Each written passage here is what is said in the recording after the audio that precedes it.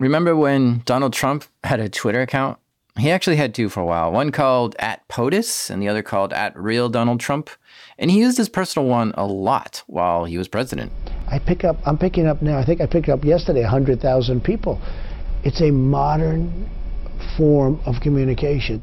Of course, that was before his account got banned. He sent thousands of tweets while in office. He had over 80 million followers, and that put him as the 7th on the list of the most followed Twitter accounts, sandwiched between Lady Gaga and Taylor Swift. But he's tweeted tens of thousands of times more than both of them, and he tweets more than anyone in the top 10. Twitter was his mouthpiece for so many things. Secretary of State Rex Tillerson learned he was fired at the same time the rest of the world did, on Twitter. The president issuing this tweet suggesting that he is ready to leave Walter Reed this evening. He's feeling much better and ready to go back to the White House. The president has a habit when he sees his advisors and cabinet secretaries even saying something in public that he doesn't like. He has a habit of rebuking them over Twitter. Social media is the way to go. I've got over 100 million people watching, and social media to me is the way to go. It's a fast way of getting the word out. With all that power and influence, I sure hope he practices good security so that his Twitter account doesn't get hacked, especially after saying things like this. Nobody gets hacked. To get hacked, you need somebody with 197 IQ, and he needs about 15% of your password, right? That statement is actually pretty ironic because Trump's Twitter account was hacked into 3 times that we know of. And in this episode, we'll hear from the guys behind one of those hacks. These are true stories from the dark side of the internet. I'm Jack Rhysider. This is Darknet Diaries.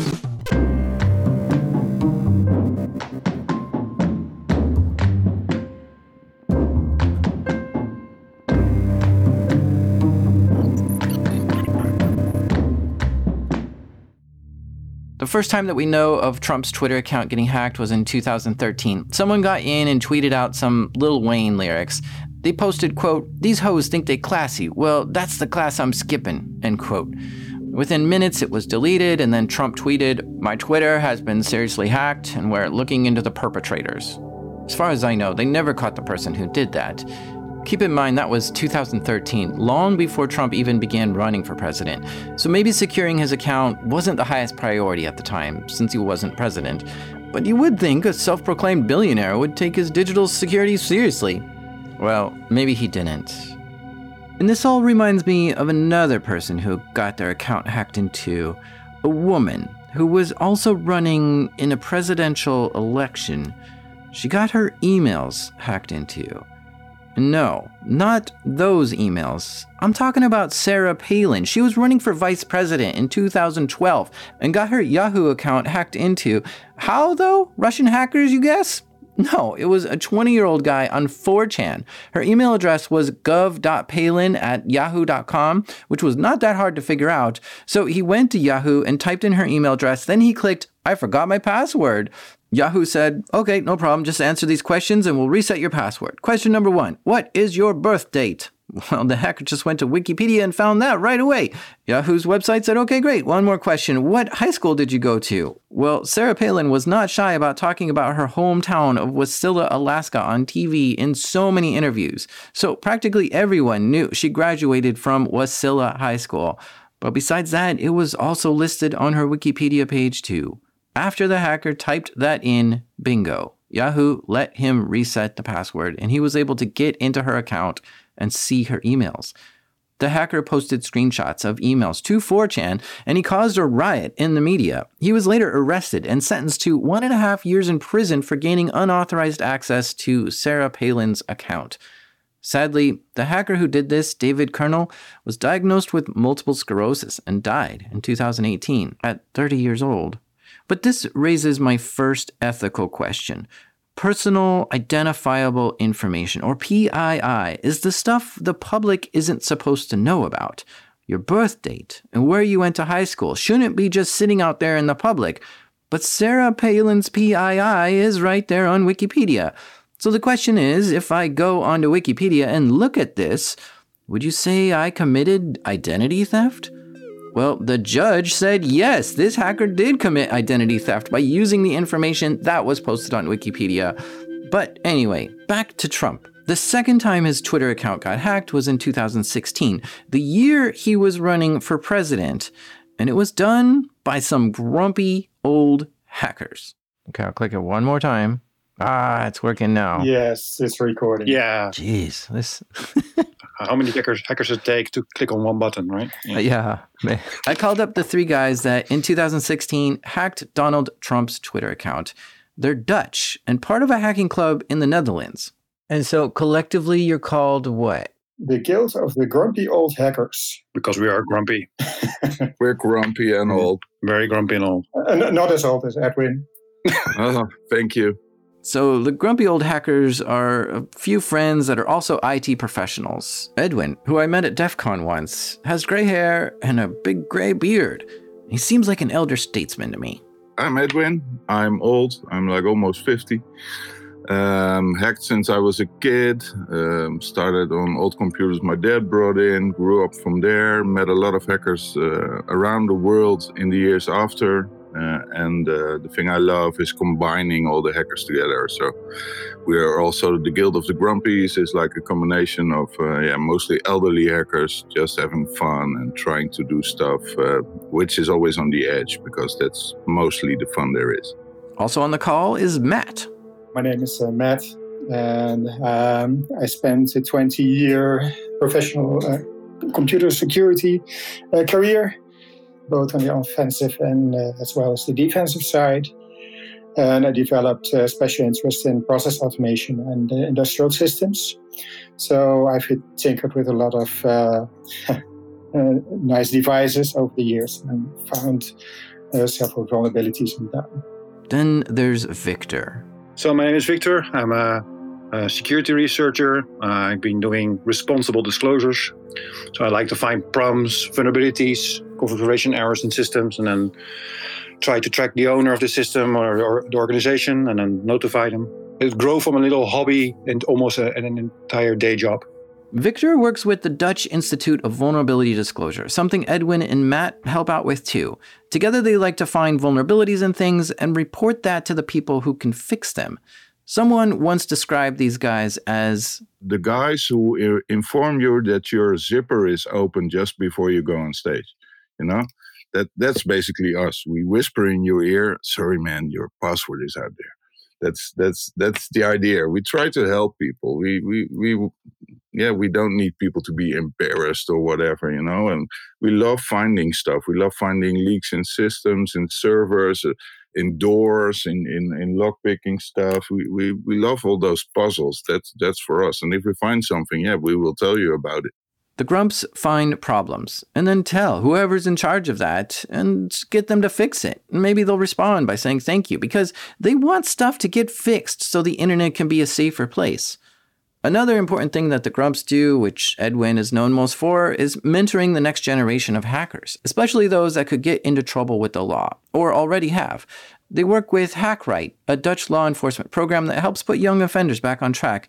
The goal is to recalibrate their skills for ethical hacking. We see a lot of kids who go in the wrong side when they, for instance, find a database with credit card information or something. Try to tell people about it. And when we hear about it, we try to steer them in the right direction. So do a vulnerability disclosure to the company. Like if you stumble onto a database, don't sell it on the dark web. Instead, let that company know that there's a problem with their security and keep it between you and them. And that's the grumpy way. But the grumpy way and ethical hacking can have some gray areas. Here's a question for you, my listener. Suppose these grumpy hackers find your password out there. Should they test it first to see if it's valid before telling you it's out there, or just tell you that they found it? Or here's another one. Should they test it on other accounts that you also have too, to let you know that, hey, not only did we find your password, but we know for sure it works on these 4 accounts? It seems wrong for them to test all this, right? I mean, how dare they try my password on all these accounts? But let's remember what their intention is. It's to help people be more secure. They just want to do it in a responsible way. And so I just wonder if it's possible to trespass responsibly? Yes, there are bug bounty programs out there that openly say, if you can hack me, we'll give you a reward. But what about all the places out there that don't have bug bounty programs? Do you have a bug bounty program for your own personal life? A lot of places don't, because either they can't afford it, or it's like a school or charity, or they don't even know that's a thing. And if you try to email a charity and ask them, hey, would you like a free penetration test? Chances are they'll tell you to take a hike. I suppose there's an argument that could depend on who you're trying to hack too. If it's someone important, like the president, it might be good to test their security for the good of democracy. That's an ethical dilemma, which the grumpy old hackers were facing back in 2016. It all started when they got together and went to a security conference. We were at a conference called BrewCon in Belgium. BrewCon is an annual meetup for hackers and security professionals. Now, shenanigans certainly happen at these kind of gatherings. In fact, when you go to a security conference like this, you'll see tables of people all sitting around using their computers obsessively. Not going to any talks or workshops, just using their computer like the whole time. And it's kind of weird at first. Like, isn't a conference supposed to be for socializing and getting to know others? Why are people just huddling around their computers, seemingly isolating themselves from the whole event? Well, there's a lot of reasons. Sometimes there's hacking contests going on and you just need a place to work on it. And sometimes people are learning new hacking methods and testing them out and teaching each other. Sometimes people are up to no good and just try to hack the hackers. Edwin, Victor, and Matt all head up to their hotel room after the conference to chill out and unwind for the day. But during that day, Edwin got access to the LinkedIn database from 2012. If you're unfamiliar with this, check out the episode just before this one. Basically, back in 2012, LinkedIn's website was breached and over 100 million emails and passwords were stolen. The database was sold on the dark web for a while, but kept mostly hidden. But in 2016, the database started making its way around the internet, getting passed around freely. So for the first time, security researchers were seeing exactly what was in the database dump. And that's when Edwin saw a link on Facebook, which was the LinkedIn database. And he downloaded the over 100 million user details and showed it to Matt and Victor. And together, in their hotel room that night, they explored what was there.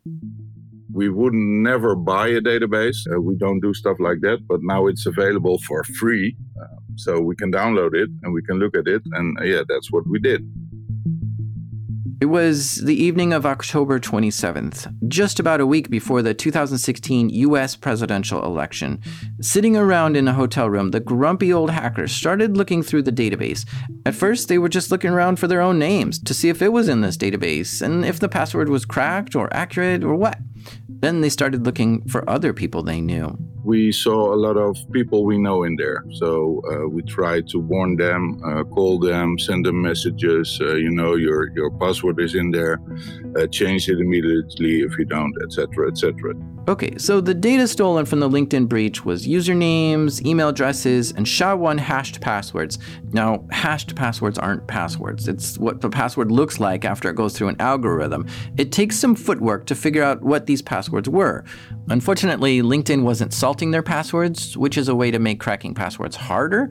So someone tried their best at cracking the 100 million credentials in this breach. And some reports say that they were able to crack 60% of the passwords. The document that Edwin downloaded from Facebook simply contained the email address and the cracked clear text password. So if they were to look in this database for their friend's name and there was a hit, they would see that friend's password that they were using on LinkedIn in 2012, 4 years earlier than this. And as you might have guessed, many users weren't picking strong passwords. Over 700,000 users just had the password 123456. And 170,000 people just had LinkedIn as their LinkedIn password. And of course, the third most popular password was just password.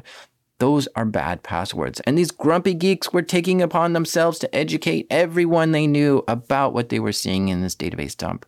So they sent out emails to friends and family showing them that their password from 4 years ago is now visible for everyone in the world. Because if they were using that password anywhere else, it should also be changed. And they expanded their search to just people they knew of.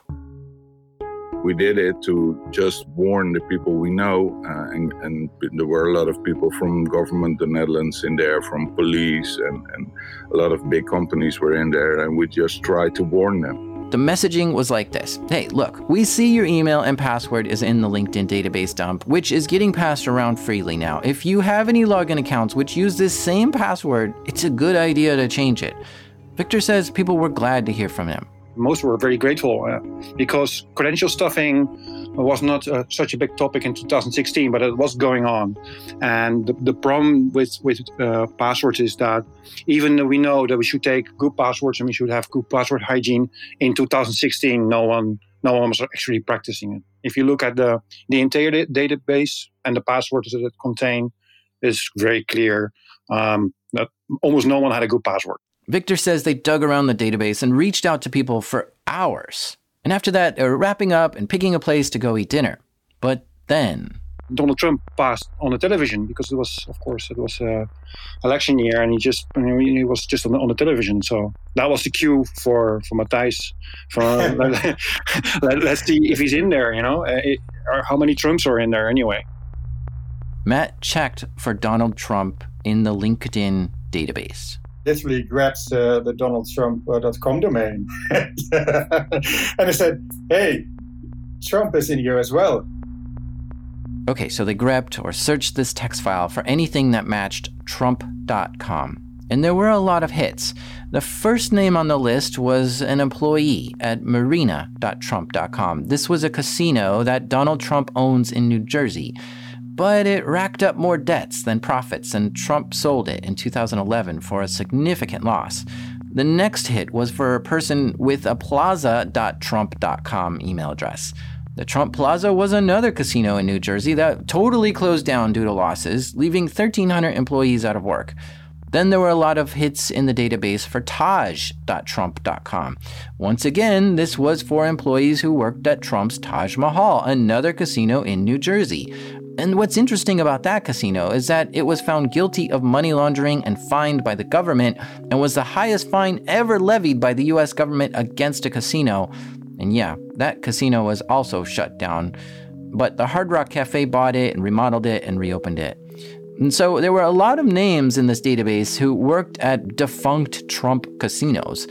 But as they kept scrolling through, they found the Donald. In the LinkedIn database, standing there in the crowd, was an email address, donaldtrump@trump.com. This was Donald's email address. They immediately looked at his password. The password was already cracked, that one. But yeah, it was so obvious. So we thought, this cannot be true. Trump's password was so blatantly simple, it left them kind of giddy in disbelief. And then I probably said, what's his password? You're never gonna guess. You're fired. What? Trump's LinkedIn password in 2012 was, "You're fired." All lowercase, no spaces, no special characters.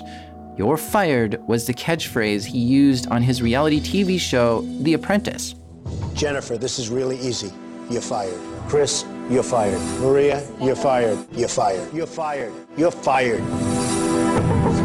It became a very popular thing for him to say on the show, so it was shocking to these grumpy hackers to see such an obvious and basic password that he was using to get into LinkedIn in 2012. Now, at first I questioned whether Donald Trump even had a LinkedIn account in 2012, because I just can't even imagine a billionaire caring about having an account on LinkedIn.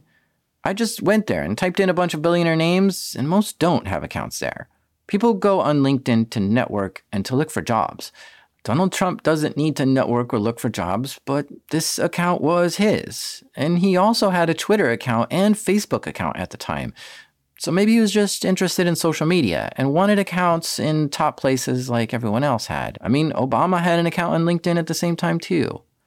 Now, his credentials could have been simple for a couple of reasons. To start, I'm guessing that Trump isn't all that tech savvy and he's very busy. So he probably didn't even set up his own LinkedIn account. He probably didn't huddle over his computer for hours like everyone else, writing out a description of himself and his accomplishments and following all his friends.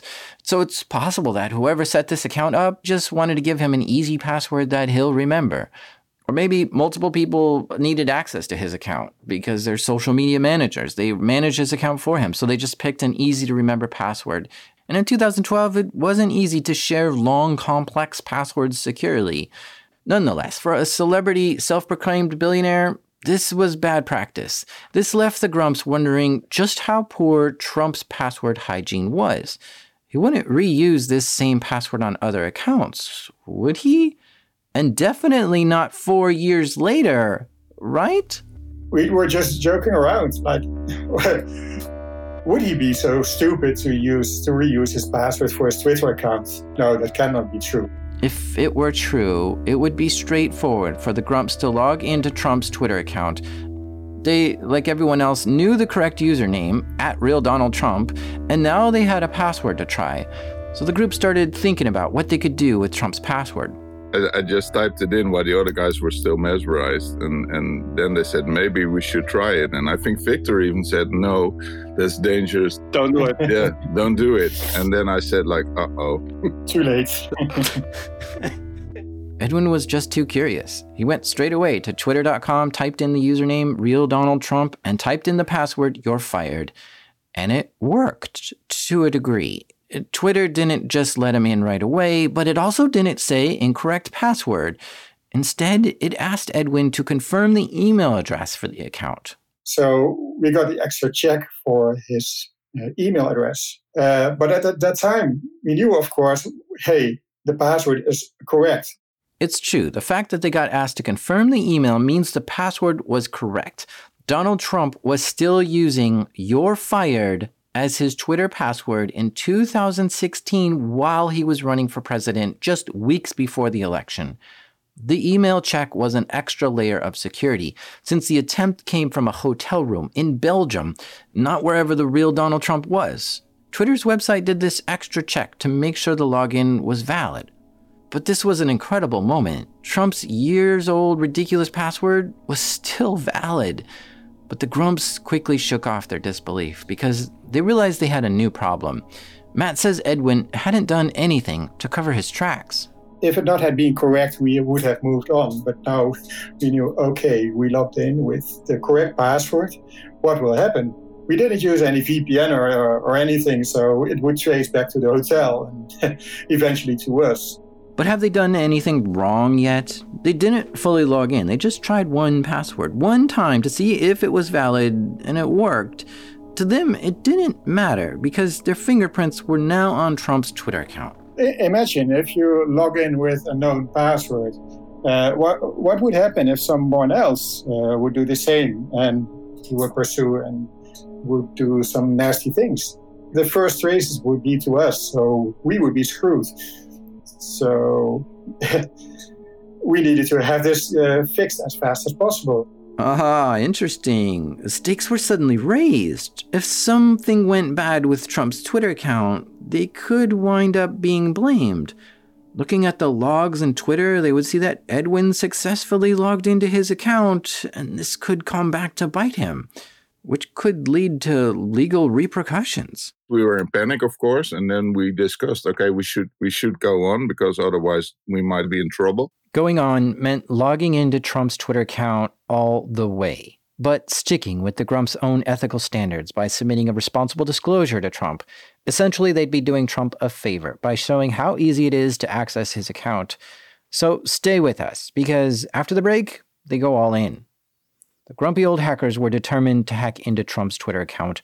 Victor, who's found thousands of vulnerabilities, says a responsible disclosure is only good if the hack actually works. When you engage with a target or an investigation and you start your engagement, after that, if you don't use VPN or any other protective measures to hide your identity, then you have to go through. And the problem is you cannot contact Donald Trump and say, hey, we found your password in this database. By the way, this is your password. We tried it, but it didn't work. You know, responsible disclosure doesn't work like that. You cannot warn someone, say, hey, we found your password. This is it, but it didn't work. We couldn't log in. So then you have to continue. You have to finish the job. So now their dinner plans were canceled. They were on a mission to find the email address connected to Trump's Twitter account and hack into his account. The email tied to his LinkedIn account was donaldtrump@trump.com. So they tried that. but it didn't work. So what else could it be? They started doing some OSINT, open source intelligence gathering, to try to figure out what other email addresses he uses. And they were able to find a few other email addresses. They didn't want to try to brute force this, like just trying one email address after another until they got in, because that would be sloppy and possibly trigger some alerts. If you start attacking Twitter, then you come to a very gray area. That would be a bridge too far for us. We acted on OSINT, we acted on publicly available information. And the only thing that we had to do was to bypass that last hurdle to make the report valuable for Donald Trump. So they took their eyes off Twitter for a moment and started poking at the Trump.com domain. They also found another domain, DonaldJTrump.com. They wanted to figure out all the valid email addresses that existed with these domains. So we had to enumerate it. We had to find which new email address he was using. So we used SMTP enumeration on his domains, on his email domains. So that's what SMTP enumeration is. SMTP is the email protocol, and enumeration just means you're trying to count how many there are and step through all of them one by one. So this is a fancy way of saying they wanted to find all the valid email addresses associated with Trump's domains. Now, SMTP, or email, works over port 25. So one way to do this is to connect to DonaldJTrump.com on port 25, and you can verify if an email is valid by using the VRFY command, which is verify. So you connect and then say verify Jack at DonaldJTrump.com. And if that's a valid email, it'll say, yep, that's valid, or nope, that email address doesn't exist here. So one way they can enumerate this is just to pick a whole bunch of random names or words and then type them in over and over and over until they have like a nice list of email addresses. But there's a tool that can speed things along. It's called Metasploit. And Metasploit can do a lot of things. It's a hacking framework. But one thing it can do is SMTP enumeration, which does the exact same thing as I just explained, but it uses a big word list to try thousands of names and words to try to find all the valid email addresses on that domain. So it'll try Adam, Bob, Chris, David, and so on. And when it's done, it'll just tell you what email addresses are valid. So they begin the process, asking the DonaldJTrump.com mail server, what are the valid email addresses, one by one? The biggest rate limiting was actually the hotel's Wi-Fi, the internet connection, because like every 5-6 minutes I get kicked out and you had to reconnect, and sometimes the reconnection didn't work. So imagine that you want to do an enumeration, or you want to do some tests online to see if those email addresses work, and you have a very bad internet connection. I think that was for us the limiting factor. Oh man, that's frustrating. They're trying to help save the president's Twitter account here, but they have crappy Wi-Fi and it's slowing them down. My guess is that since it was at a hacking conference, that the hackers in another hotel room were just attacking the hotel Wi-Fi. But after a few hours of enumerating the mail server, they looked at a list of passwords and one jumped off the page at them. It was Twitter at DonaldJTrump.com. This looked like it had the potential of being the email address tied to real Donald Trump's Twitter account. It took a little bit of time. You go through the procedures that we already know. We know how to enumerate emails. We know how to validate them online. So that part of the process was okay. The big unknown was, how is Twitter security working? Because once again, this is not the normal work that I do. I hunt for open databases. I'm not into breaking into security systems. So it took us some time to figure out, okay, why he got the challenge on the mobile phone when Edwin tried to log in, what was doing there. Yeah, that was Twitter's security policy for logins. If Donald Trump had an active login in New York and then another one came in from Belgium, would Twitter care and flag this as bad? Also, what kind of phone was Trump logged into Twitter with? Did Twitter know that too and consider it at all when a new person logged in as Donald Trump? And if these things are taken into account, how hard is it to impersonate the same phone as Trump and look like you're coming from the same geographical region as Trump? This was now part of the challenge. You have to start messing with your user agent because you know that he's using a very old Android phone, insecure Android phone. In 2017, Trump switched to using iPhone, but Android Central deduced that in 2016, Trump was using the Samsung Galaxy S3. And that phone originally came out in 2012 and got its last software update in 2015. So yeah, in addition to Trump's poor passwords, his phone was also a security risk. But the Grumps weren't interested in hacking his phone. They just needed to mimic it. So they switched their user agent to look like Trump's Samsung S3. Then there was one more step. You have to find out how this geofencing part of Twitter works. How does it know that, which is the real user based on geolocation and maybe device or something else? The Grumps needed to look like they were somewhere where Trump would normally sign in from. So they used an open HTTP proxy in New York to route their traffic through that to log into Twitter. These hurdles had taken some time, but they felt like they had everything figured out now. And all those steps, that took a good 1 hour, 2 hours, I think, approximately, to get there. I remember I was bored at some point already. So it took some time. You took a nap for a while. Yeah, I'm the lazy one of the three. So I find something, I make a mess, and then they start fixing it. Well, everyone has their role, right? It's okay. At this point, they just ordered dinner up to the room, and they've been hacking through the wee hours of the morning.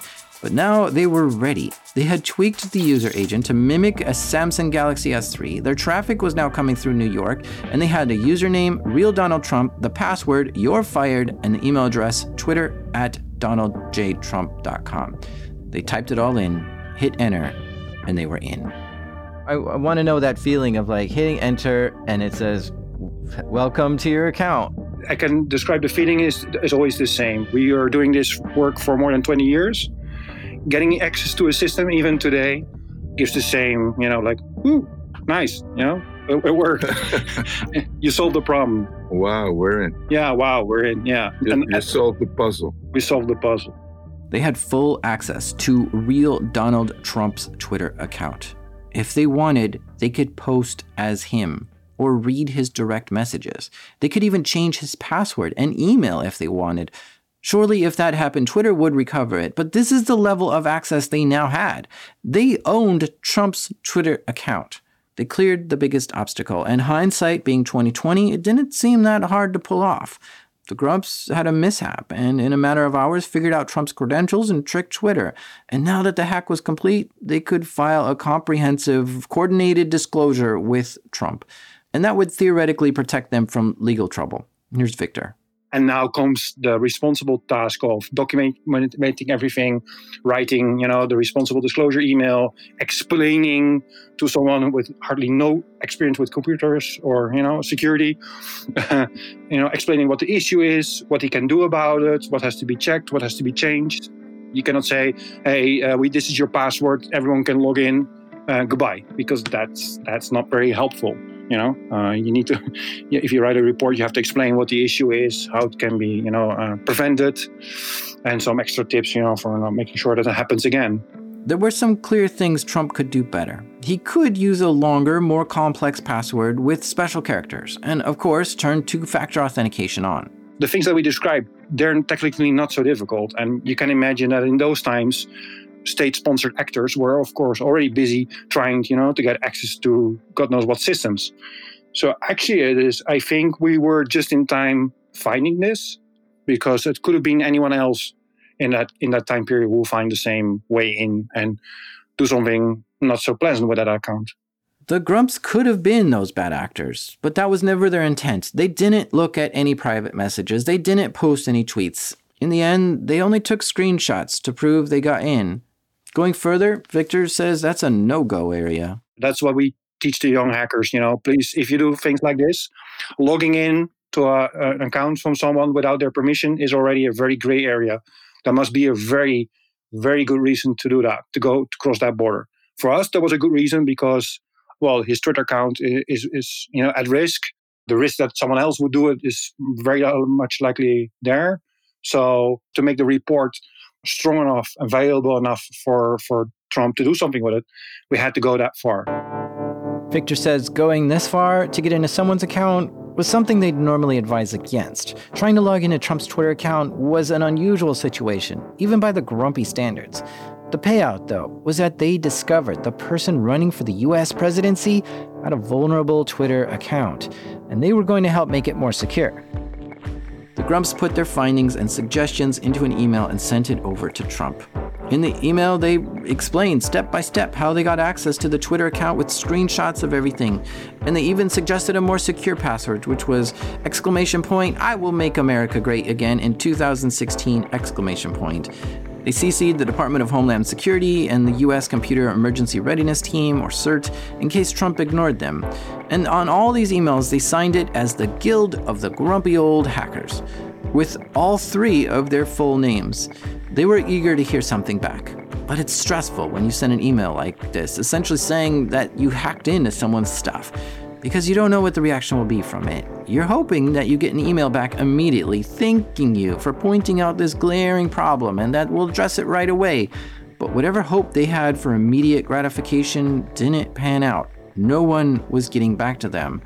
Edwin says they forwarded the report to the other Trump email address that they found earlier. A couple of hours later, when we had no response, we sent them to campaign@Donald Trump and some other emails we found. And that's good for us because in the end, it turned out evidence was, of course, hard. And we got a bounce back from one of the email addresses. So that was good for us because you need to, you can say that you sent an email, but if you have a bounce at least back from one of those email addresses, that's it's always nice to have.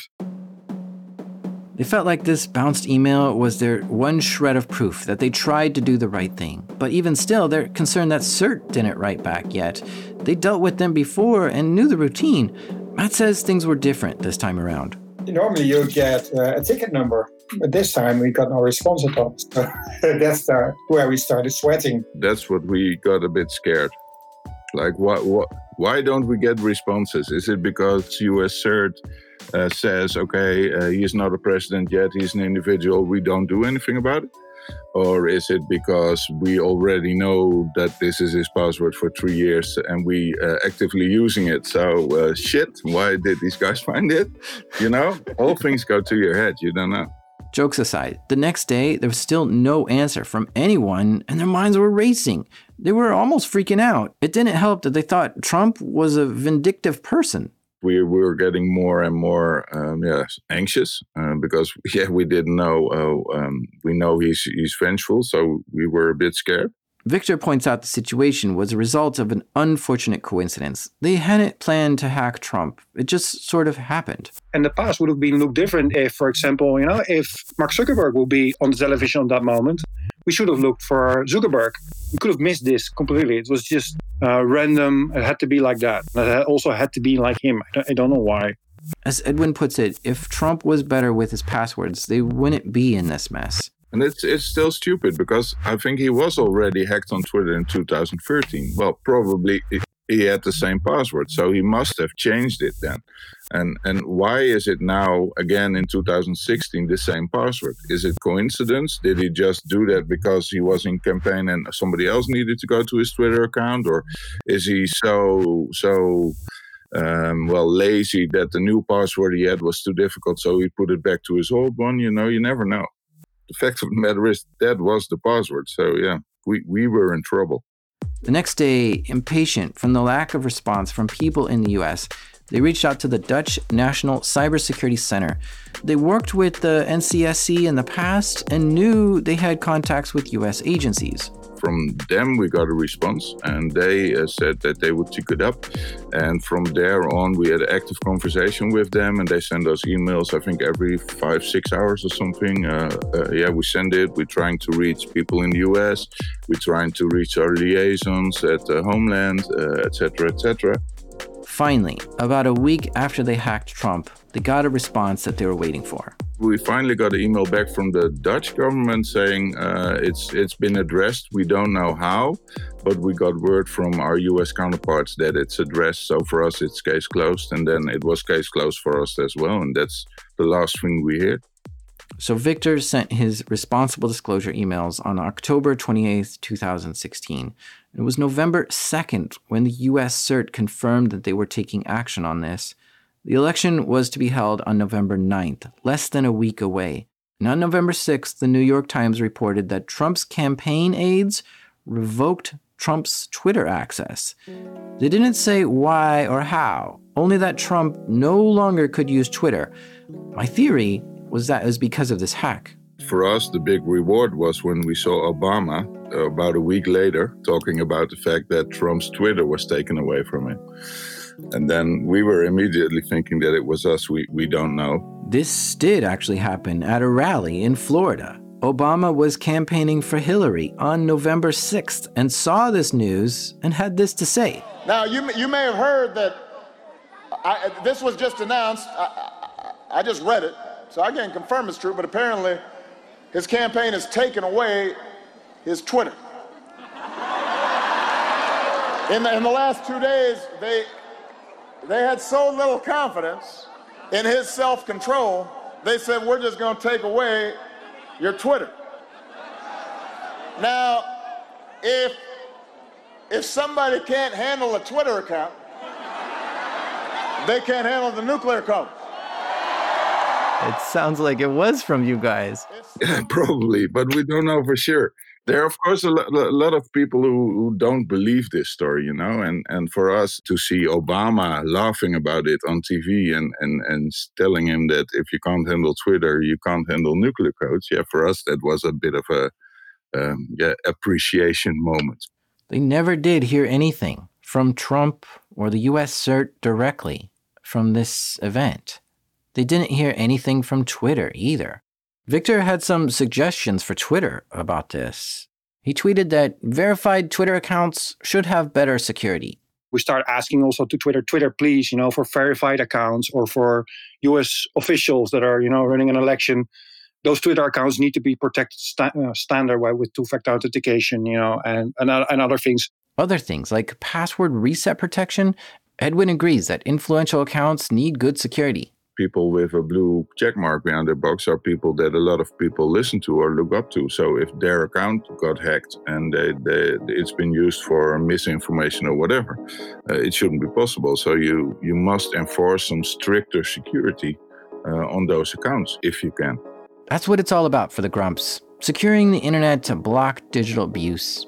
They'll never really know if Twitter specifically responded to the Trump hack or took heed to Victor's tweets.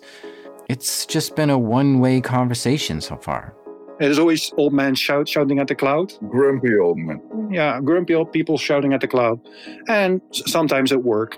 There's one thing you need to understand. If you do responsible disclosures on this kind of level, it is very common that they will use your signal or they will see your notification and they will do something about it and they will not mention you. Leading up to the 2020 U.S. election, Twitter said in a September blog post that they were now forcing election-related accounts with weak passwords to switch to stronger ones. This meant at least 10 characters and a mix of letters and symbols. Twitter also made password reset protection a default setting. This meant that a password reset would require someone to confirm the account's email or phone number. And they encouraged, but didn't actually require, two-factor authentication leading up to the 2020 presidential election. I think it's a good thing that Twitter put their security levels a little bit higher, protecting the people that are now running for the elections. Is a good thing. It sometimes takes a little bit of time for organizations to adapt or to make it better and more secure for the users. But overall, it will happen. Whether you're the average user or the president of the United States, you don't have to wait for Twitter or anyone else to do something more. You can turn on two-factor authentication and use a strong password now. The Grumps' hack of Trump started out by accident, but the relative ease at which they pulled it off is amazing and alarming. Someone with worse intentions could have replicated their methods. But fortunately, the Grumps got there first. In the end, they helped secure a presidential candidate's vulnerable account days before an election. To the Grumps, that was worth it. People don't believe that we did it, don't believe that Trump's password was fired.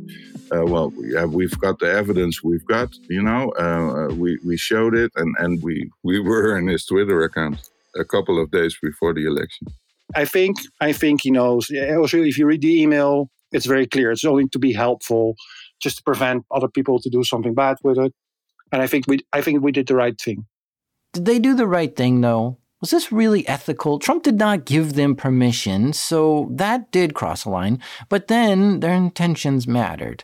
And their intentions were to contact the proper authorities to resolve this privately and as quickly as possible. They clearly stood out in the open and took credit for this. They didn't try to hide from anything or anyone. And I guess part of the reason they never got in any trouble was because they were transparent and reported everything they had done in their disclosure. I've met Edwin in person in Las Vegas in 2019. All these guys had their real names and contact information all over the reports they submitted.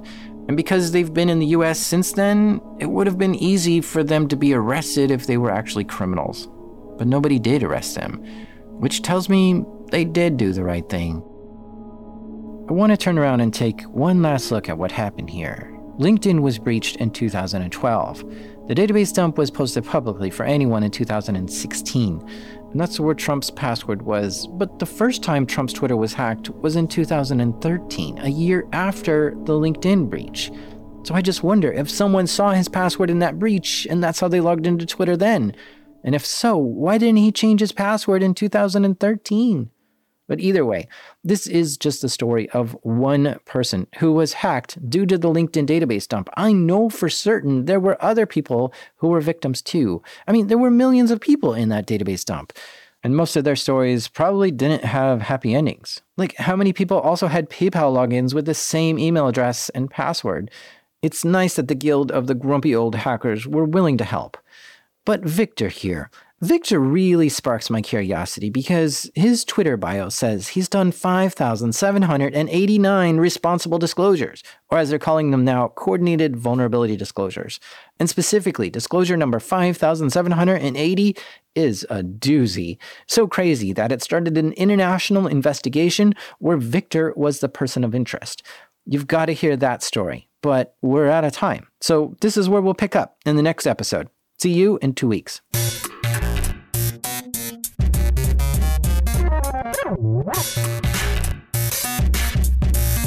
A big thank you to Edwin, Matt, and Victor for sharing your adventures with us. You can find links to all these people in the show notes or at darknetdiaries.com. I bring the show to you every 2 weeks. Do you like it and want to hear more episodes? A great way to show your support is to help fund the show through Patreon. As a thank you, when you become a member, you get access to an ad-free feed and bonus episodes. Visit patreon.com/darknetdiaries to donate. Thank you. This show is made by me, the Pie Guy, Jack Rhysider. This episode was produced by the Cloud Watcher, Charles Bolte. Editing help this episode by Thing3, Damien. Original music and sound design by the Cyber Monster, Garrett Tiedemann. And our theme music is by the Half Full, Breakmaster Cylinder. And even though, if you put 1,000,000 monkeys in front of 1,000,000 keyboards, one will eventually write a Python program. This is Darknet Diaries.